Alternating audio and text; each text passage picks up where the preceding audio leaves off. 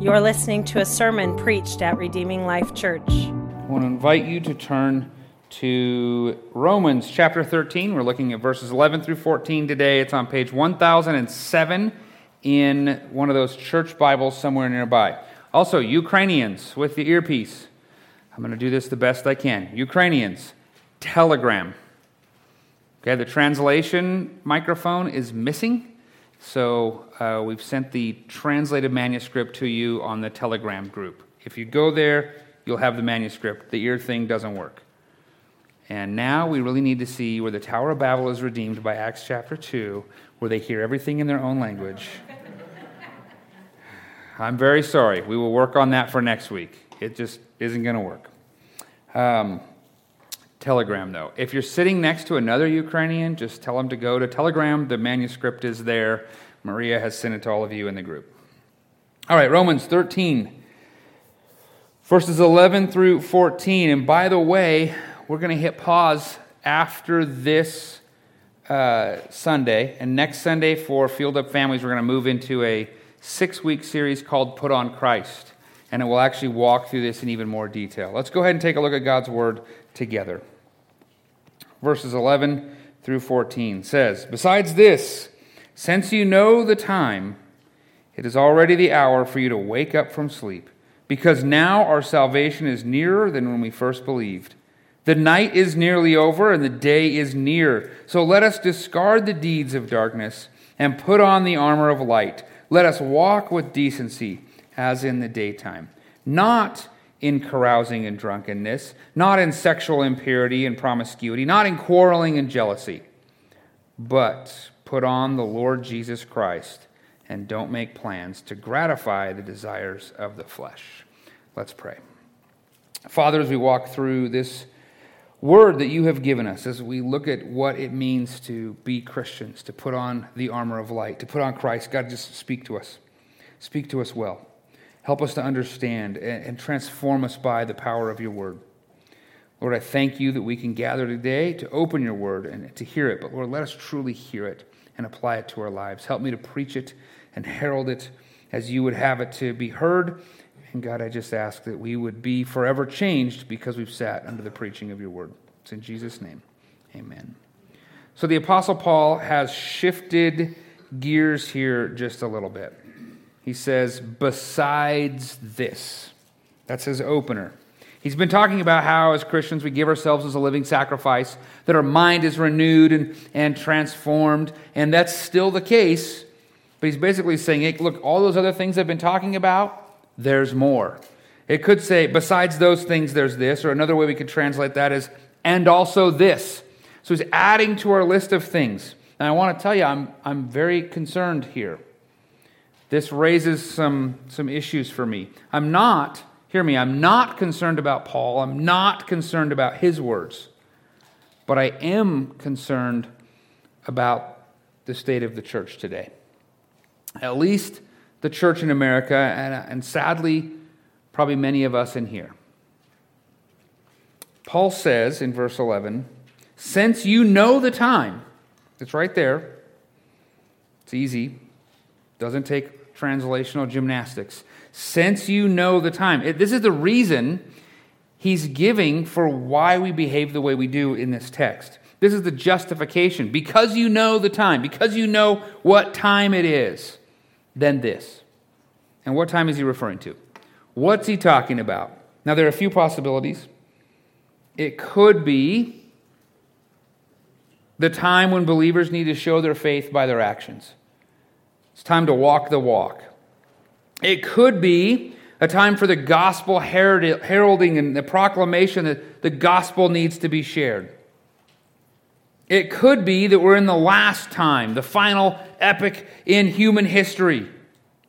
It could be all of the above.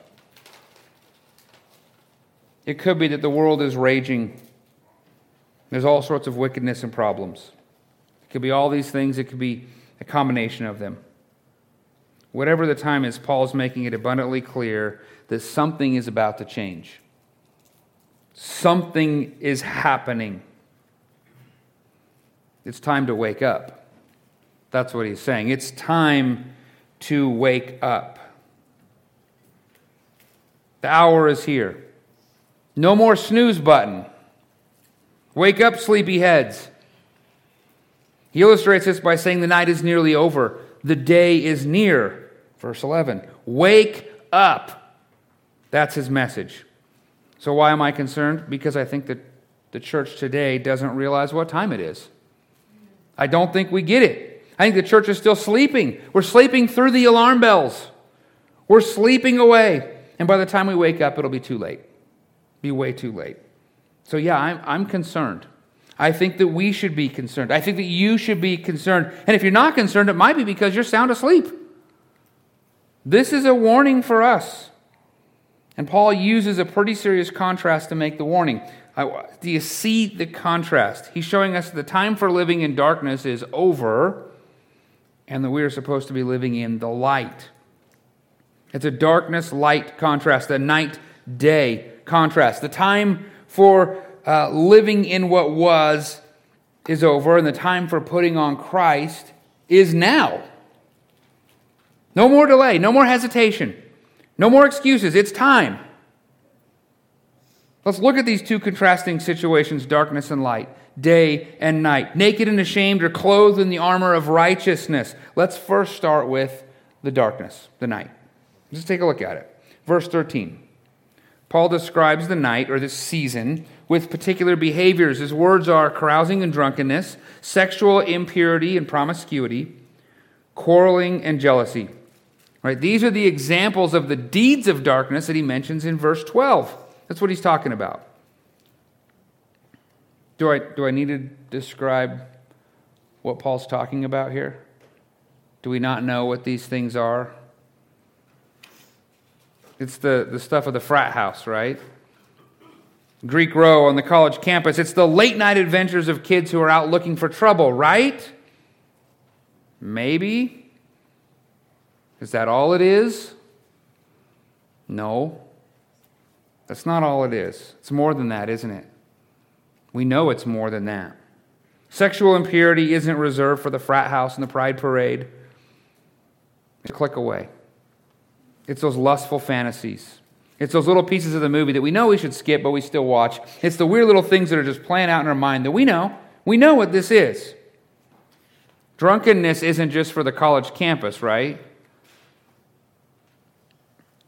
We see that in our own lives all the time and all around us. Even in the parent that goes, man, my day with my kids was too much. I need an escape. I think I'll just have a few drinks and put that over here. Man, work was a tough day. I think I'm just going to go down this road further than I need. This is going to be where I find my peace. What about quarreling?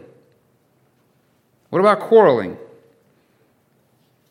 Isn't that the stuff of social media rants? Isn't that stuff with a bad review when you don't get the service you want at the fast food restaurant? How about the little fights we have with our spouse? Those little dumb things. The quarreling.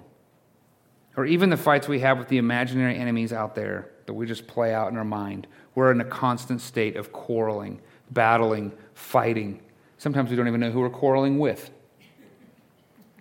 It's just our new nature, it seems. And how about jealousy? How deep do you have to dig to find your jealous tendencies? Man, I wish I had that covetousness, that my life isn't what it should be. I want a different life. I want different stuff. If only I had that, then I'd be content, but I can't be content if I don't have it. Right? I think we can find all these things real close, can't we? We don't have to go to the college campus. We don't have to go to all those other places. They're all right here. They're in our homes, and they're in our cars, and they're in our workplaces because they're in our mind and in our heart. They're in us. We take them everywhere with us, don't we? We want to think that what Paul is talking about is the stuff that happened before we were Christians. Oh, that was back then. That was all the time before, but we're okay now, right? This isn't about us, is it? This is about back then, the old us. But who's Paul writing to? Who's Paul's original audience? And who's Paul's audience today? Christians. Paul's talking to Christians. He's talking to us. this is why we should know the time. You know what time it is. In fact, he says, since you know the time, because you know the time, Paul is assuming that his reader knows what time it is. So I think we should start there. Let's see if we know what time it is. Is this now, is today a time when believers need to show our faith by our actions? Is now a time we need to do more than talk the talk, but walk the walk? More than just wear the t-shirt, but actually live it? Is now a time for that?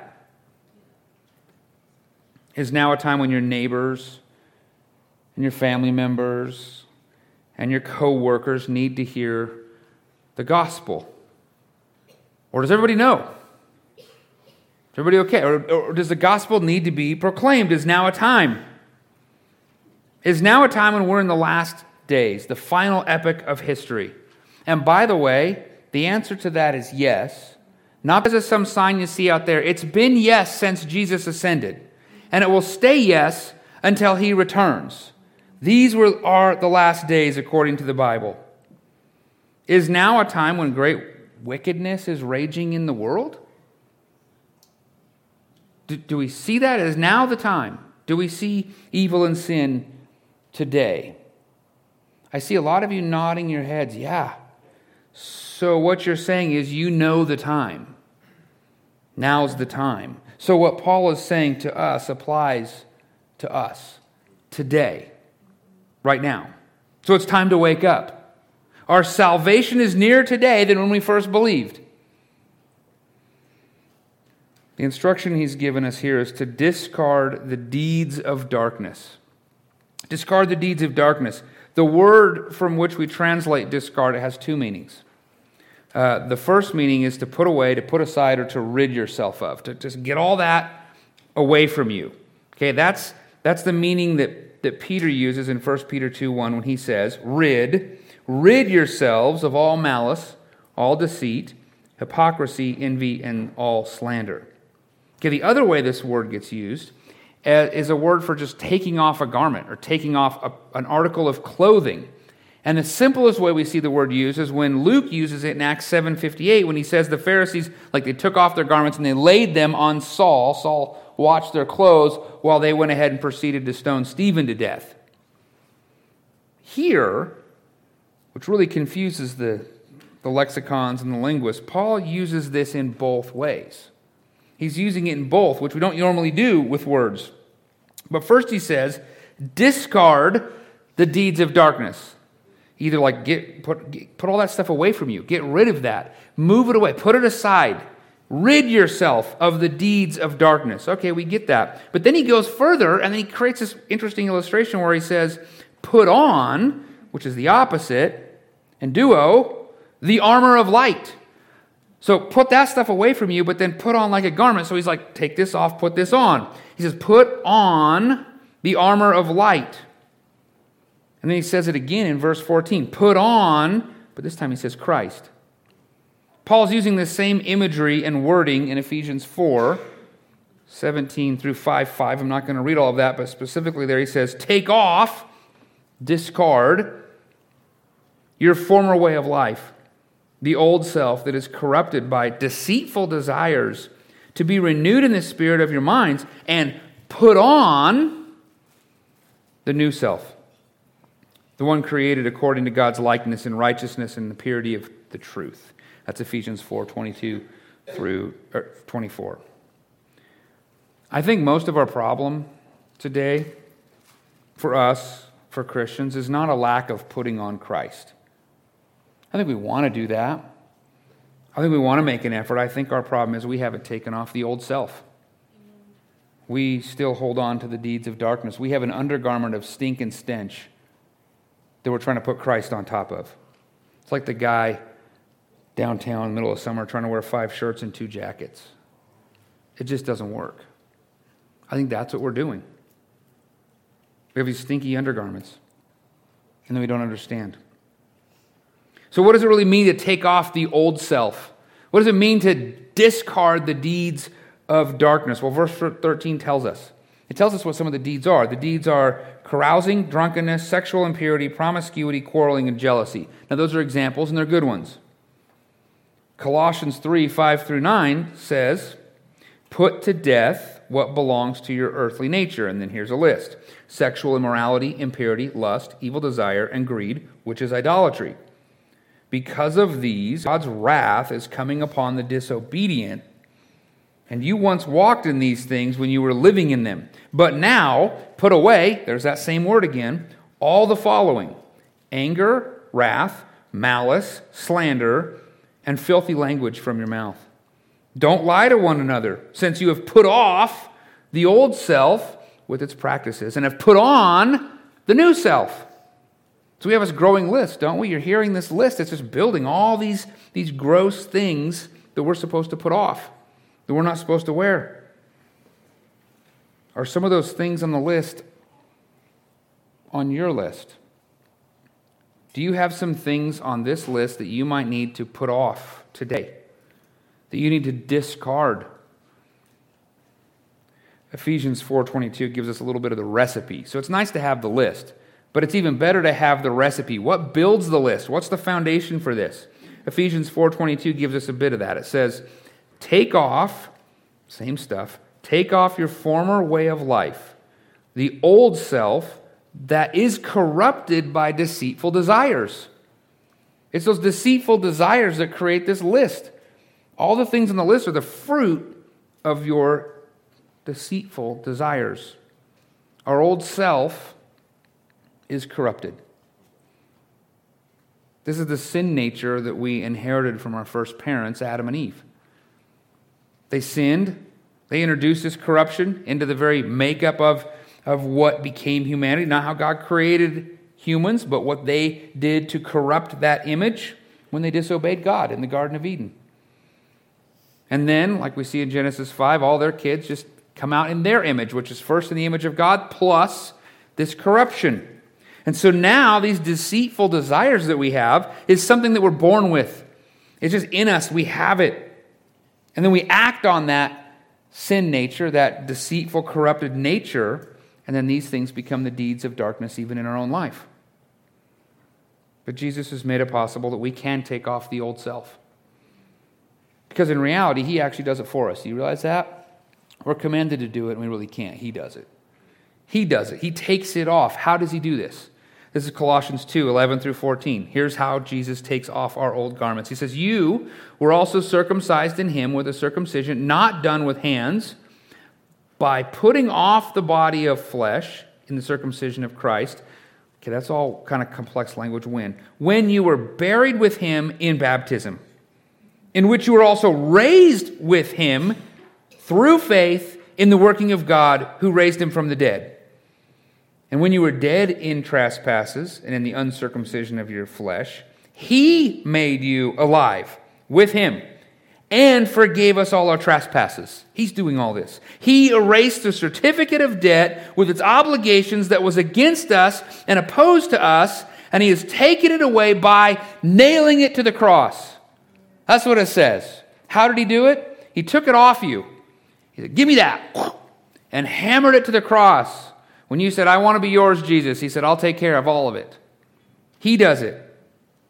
If you believe this, the Bible says if you believe that Jesus is who He says He is in His Word, and you say, hey, you do it. You be the Lord. Have it your way.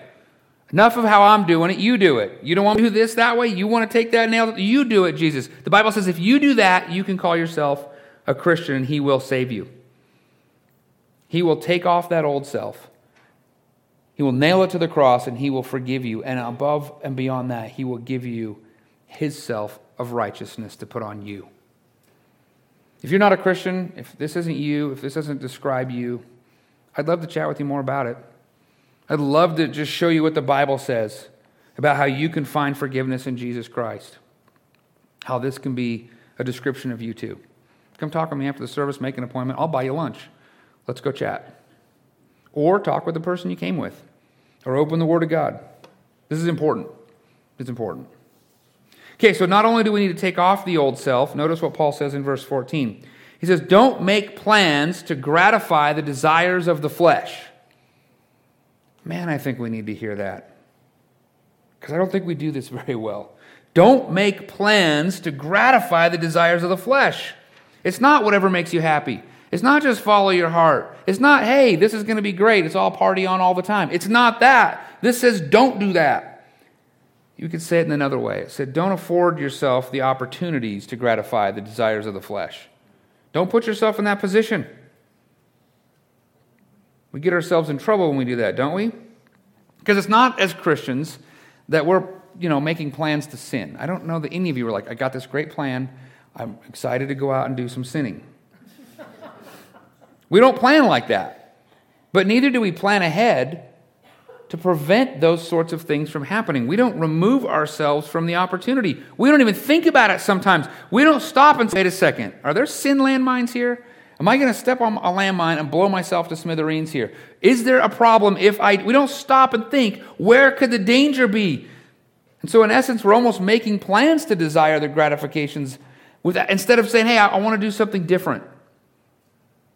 You know where those sin landmines are in your life, don't you? I think we all do. We know where the dangerous ground is. So what we need to do is make a plan to stay away from those things, to get out of the minefield. That might be really beneficial to all of us if we just took a little time to think about how we could avoid some of those things. I think all of us have a layer or two of the old self on us. I think all of us still have some things that need to be shed. I think all of us know where we need to put the sign and hammer it in the ground, danger minds. I think we know that. I don't think this is complicated. I don't think this is for lack of not having the knowledge. So what's the Holy Spirit whispering in your ear right now? What are you hearing right now? What do you need to deal with this morning? My encouragement is you give it to Jesus. And you let Jesus deal with it today. You say, Jesus, have your way with me. Take that, nail it to the cross. And when he's doing that, don't go, what? But I like that one. Just let it go. Let him deal with it. You know what time it is. Now is the time. But it's not just about discarding the deeds of darkness. If we did that, we'd just be moralistic, it'd be whatever. It's not just about getting rid of and shedding the old self. We've got to put on the armor of light. It's an exchange. You discard the one so that you can take on the other. We've got to put on the armor of light. We've got to put on Christ. So look at verses 12 and 13. It says, the night is nearly over, and the day is near. So let us discard the deeds of darkness and put on the armor of light. Let us walk with decency as in the daytime. And then it goes on, but I want to jump to verse 14. It says, but put on the Lord Jesus Christ and don't make plans to gratify the desires of the flesh. Did you catch there's a connection, did you get it? Between putting on the armor of light and putting on Jesus Christ. Did you see that? They are one and the same. Christ is the armor. You're putting on the armor that actually protects you from the deeds of darkness. And what is the armor? The armor is Jesus. Jesus is the armor. From the very opening of the book of John, you might have these verses ringing in your ear. John 1, verses 4 and 5 say, in him was life, talking about Jesus. In him was life, and that light was the light of men. And the light that shines in the darkness, that light shines in the darkness, and yet the darkness did not overcome it. Or maybe you're thinking about 1 Thessalonians 5 through 8. It says, for you are all children of light. Talking about Christians who've been adopted into God's family. For you are all children of light and children of the day. We don't belong to the night or the darkness. So then, let us not sleep like the rest, but let us stay awake and be self-controlled. For those who sleep, sleep at night. And those who get drunk at night. But since we belong to the day, let us be self-controlled and put on the armor of faith and love and the helmet of the hope of salvation. How does putting on Christ serve like armor? I mean, how is that like protection? Ephesians 6, 13 through 17 teach about the armor of God. The armor is this: it's truth, righteousness, readiness for the gospel of peace, faith, salvation, and the Word of God. Like, think about these God-given gifts that we get through the life of Christ, right? Truth, righteousness, readiness for the gospel of peace, faith, salvation, and the Word of God. These are the transforming things of the Christian life that Jesus gives us, that He brings us, that He provides for us. These are the things that set us apart from the world. These are the things that transform us. So it makes sense that Paul, in our text in Romans, could just simply say, put on Jesus Christ. He doesn't have to get into all that detail. We already know. It's all good stuff. Put on Jesus Christ. His illustration is that we wear Jesus like a garment, right? And we're all inside the garment, right? And so when people look at us, they don't see us, they see Christ. Because the old self is off and Christ is on. That's what they see. I don't know about you, but I want to put on this garment of Christ like He's a great, big, all over me, armor, giant, fluffy bathrobe with a hood, right? So like I'm just all consumed and inside Christ. Where you almost can't even see me. Maybe just two little eyes looking out. Like that's what I want. I want to be swallowed up in Jesus Christ and conform to Him. There's something else here about being encouraged to put on Christ, which we're going to look at this in a lot of detail for the next few weeks. But I want you to see this one. It's not just an individual thing. We love our individualism. We love to call the shots, have it our way, be served, be the standard by which everybody else should think. We love being individuals, but this shows us that it's something so much larger than our individual walk with Jesus Christ when we put on Christ. I'll share it this way. I can't think of another way to describe it. I remember the very first time I put on my Class A uniform in the Army after the school. I'm out in public. I'm in the real world, and I have my Class A uniform on with all my other, my brothers in arms. And suddenly I realized I represent something. I represent all those guys. And I represent a lot more than just those guys. I represent all the servicemen and women around the whole world who wear this armor, this uniform, and serve a bigger purpose. And I realize something else. I don't only just serve all of the men and women in the service right now. I represent the history of this uniform, which is why the uniform contains so much history.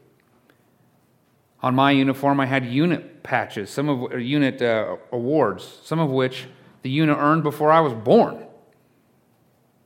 You're part of a team. I have patches that identify me as part of a team, right? Other patches that identify what I've done with a team. Most of the stuff on the Army uniform is not individual. It's part of a team, and I represent that. And I represent what it stands for, and I represent its mission, and I represent its purpose, and all I had to do was put it on. It's an interesting feeling. If you've ever experienced it, it's hard to describe. It's significant, but it should pale in comparison to what it should feel like when we put on Christ and represent the kingdom of the living God. There's no comparison. Now, here's the other thing that happens when you put on that Class A uniform. When you wear that uniform and you represent the Army, there are certain things you can do in that uniform that would bring tremendous discredit to your unit, to the Army itself, and even to our nation. There are things you can do that do not represent the military well. When you do them in your uniform, it's exactly what happens. How much more so is that the case when you wear Christ, the King of Kings and the Lord of Lords, when you say, I am His ambassador and I now represent the kingdom of God? There are things we can do, certainly, that discredit Christ. And we need to be very mindful of that. But how do you put on Christ? These are weird statements. It's just weird. How do you do it, right? Well, first, it comes from and by and through repentance. Right? What we're talking about here is repentance. When you're putting off the old self, you're saying, I don't want that. I don't want to do that way. That's not who I am any longer. That stuff must die. Light it on fire. Bury it in the ground. Because I've been raised with Jesus and I now wear His jersey, His uniform. I look like Him. I represent Him. That's what we're talking about. This is repentance. Repentance, despite common Christian vernacular, is not just constantly saying, I'm sorry. Repentance is not the same as seeking forgiveness. Repentance is mortifying your sin and living for Jesus Christ. It's a complete turn. That's what repentance is. And that's what we're doing when we put on Christ. Say, I'm going to trust your ways. I'm going to do it your way. That's the first way we do it. Second, it comes by sacrifice. It comes by sacrifice. You know why the military uniform sort of has this sense of respect? Because of how many men and women who've worn it and sacrificed greatly, even to the point of giving up their lives for you and me. But this sacrifice is so much bigger than that, and it's not a sacrifice we do. It's a sacrifice that Christ has done. Christ died. Christ made the sacrifice. He's the Passover lamb. He did it. It's sacrifice, and we see a really beautiful picture of this all the way back to the very first time Adam and Eve sinned. They tried to hide their sinful flesh. They were naked and ashamed, and they wanted to clothe themselves. And what did they do? They put on a bunch of leaves. Should have been poison ivy. That would have taught them a lesson. They tried to hide themselves in the clothes of their own making, that they fashioned themselves that were just blatantly terrible. And God knew that was never going to work. It was never sufficient. So He killed an animal or animals to make for them clothes out of, I guess leather. They were wearing leather clothes. But they had an animal had to die for them to be clothed, that in their shame and in their nakedness they could be covered. And today we're covered by the shed blood of Jesus Christ. We're covered by His sacrifice. Our shame is covered. We're clothed in that sacrifice, and it's not one of our making. It's that of Jesus Christ. And third, when we put on Christ, we're actually taking on His name. I hope you really put some thought to this. You're taking on the family name. You've been adopted into His family. You represent the family. You're in the family business. You're in the family home. You're in the family inheritance. You've taken on that name. And I think we get a little picture of this, a small picture of this in our world. All I have to say is the Rockefellers. You already know exactly what I'm thinking, what I'm talking about. You went to the same thoughts. That's a name. Or we could go a different way. Bush. We've had 2 presidents of that name in that family. Clinton. Right? These things have names. How much more so is the name of Christ, the name above every name, the only name by which we can find salvation, the only name with actual power, Jesus Christ. And when you put on Christ, you're actually taking on that name. That's what it is to be a Christian. You've taken on that name. And it's the only name of any real significance. And when people see us as Christians with that name, we should represent Christ in that way. They should see Christ.